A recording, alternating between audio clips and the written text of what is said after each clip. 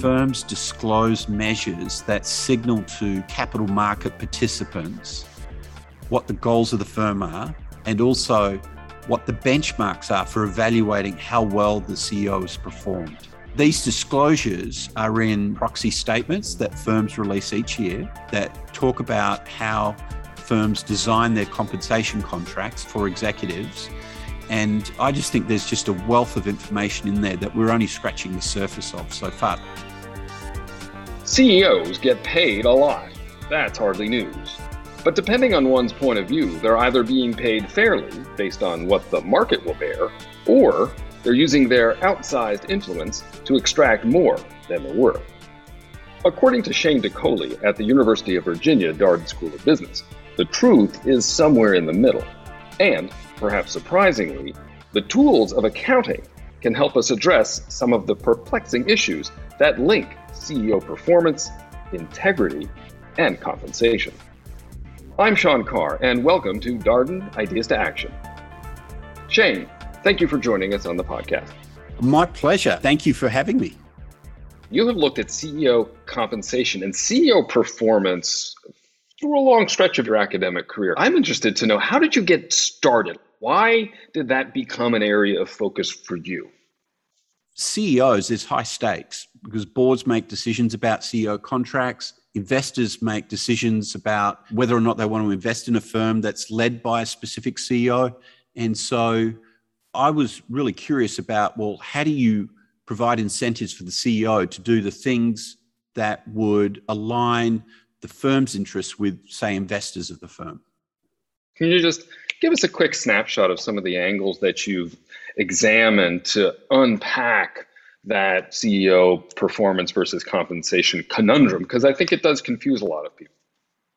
I looked at short horizon CEOs and in particular how we could use forward-looking performance measures to incent them to think about the long term. So as an example of a forward-looking performance measure, Herb Kelleher, when he was at Southwest Airlines, he wasn't a short horizon CEO, but he was very famous for being passionate about keeping employees happy. And if employees happy, customers were happy, and happy customers led to long-term financial success for the firm.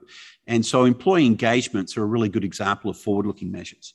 So that's one example. Another example is really interested in the idea of the long tenure of a CEO and how that plays a role in whether or not the CEO gets fired for poor performance. And what we find is that the longer a CEO is in place, the less likely that performance is actually going to be used as the basis for the CEO getting fired or leaving the firm. This is because there's not a lot of uncertainty about whether or not the CEO has high ability by the time that they've been there for at least 5 years.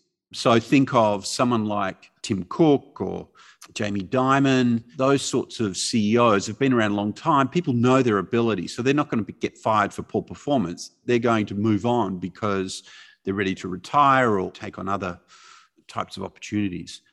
Another stream of work that you've looked at, higher integrity versus low integrity CEOs. I think it's an intriguing concept. Tell us more about that.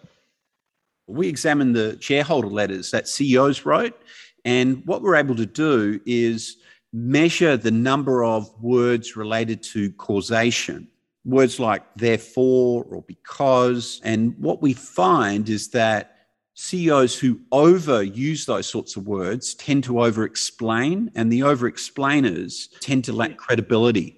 They feel like they have to over-explain because the market doesn't believe them.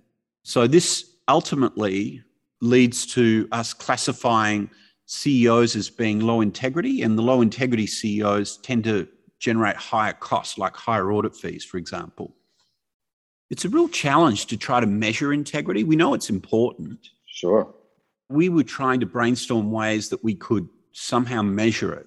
And the nice thing about a shareholder letter is that it's fairly standardized. Like every firm has a shareholder letter, standardized in the sense that it's roughly the same size, but it does vary.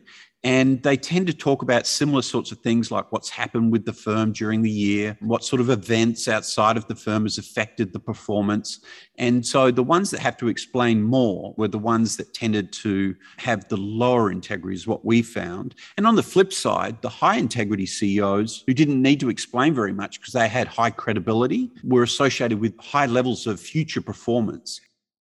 If I am following companies as an investor or an employee or prospective employee, should I be paying attention to the kind of things you surface in your index to guide my actions? I think there's investors and certainly proxy advisors that are interested in understanding better what the CEO is like. Now, a natural conclusion that someone could draw from our study is that firms shouldn't be hiring any low integrity CEOs because they're associated with lower future performance. But the reality is there are certainly low integrity CEOs who seem to do quite well because they've got other traits that offset the low integrity. So for example, a CEO might be thought of as being really harsh and difficult to deal with and may have low integrity potentially as well. But on the other side, they could be absolutely brilliant, like a creative genius, could be breaking rules all the time because that's what geniuses do, right? They want to break the boundaries. You could think of some examples where there's some really creative types that might have questionable integrity, as you might define it, which is honoring your word. And so we think that there's offsetting traits that allow low integrity CEOs to survive as well. On the subject of CEO compensation, there are cynics who would definitely say that they're overcompensated, maybe even wildly so. And yet others would argue that, well, CEOs are paid what the market will bear. I know a lot of your research has swirled around these waters. Tell us where you've come out on either that question or related questions. I agree with you that there are two theoretical views on CEO compensation. One, if you believe that the market decides how CEOs should get paid, so this compensation is fair, reflects what the labour market is willing to pay for the CEO. And the opposite to that is if you believe that CEOs abuse their position of power and privilege and extract benefits and they extract a pay that is higher than what they deserve. So based on my research, I tend to land more on the side that the CEO's compensation is what the market will bear. But there are pockets of counterexamples.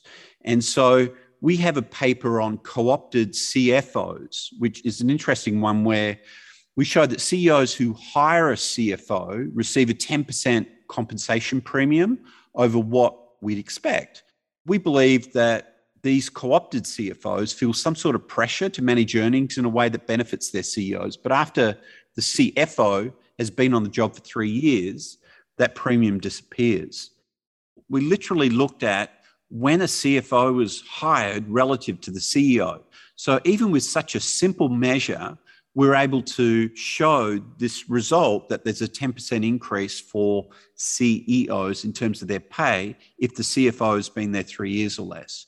It's something that probably investors might not have known. So going back to what we were talking about earlier, what sort of practical implications does this have?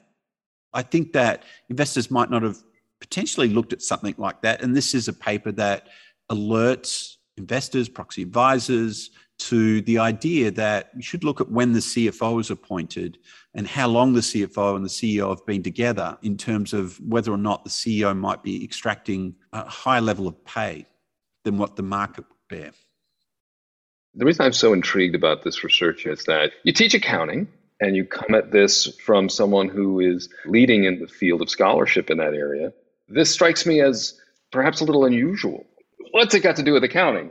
Oh, accounting is communication, right? So we're just using numbers to communicate. And I think accounting is becoming more and more related to not only numbers, but disclosures about how the firm's doing.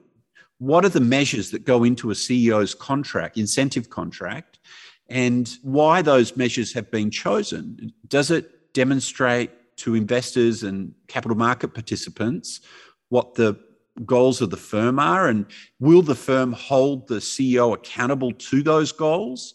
I'm really interested in this idea that firms disclose measures that signal to capital market participants what the goals of the firm are, and also what the benchmarks are for evaluating how well the CEO has performed. So these disclosures are in proxy statements that firms release each year that talk about how firms design their compensation contracts for executives. And I just think there's just a wealth of information in there that we're only scratching the surface of so far. So Shane, for managers who aren't necessarily making decisions about their CEO, actually, why should they care about accounting measures? What makes this research relevant for them? I would say that the same principles should apply even at any manager level. It's just that we don't have accessible data to demonstrate that those same principles do apply at the lower levels. So similar characteristics of the manager, like a short horizon, the length of their tenure, their integrity, that should all drive managerial choices. And similarly, designed incentives, such as those based on forward-looking performance measures, that should drive managerial choices. So I think that it's very relevant to managers.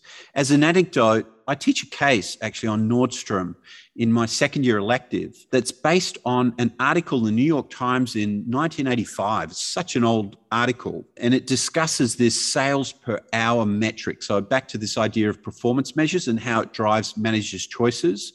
And so it turns out that the sales per hour metric was inducing all this poor behavior, like working off the clock and coercing managers into making decisions that they would not have normally have made, and incentivizing all sorts of bad behavior. Now, they've since tidied up all that behavior with certain controls in place, but they still use sales per hour metric because it induces creativity in a way that other metrics don't do. It's a very simple measure and it's very powerful. So I really like this idea of simple measures along with the right controls around it that can induce behavior that's consistent with the firm's objectives.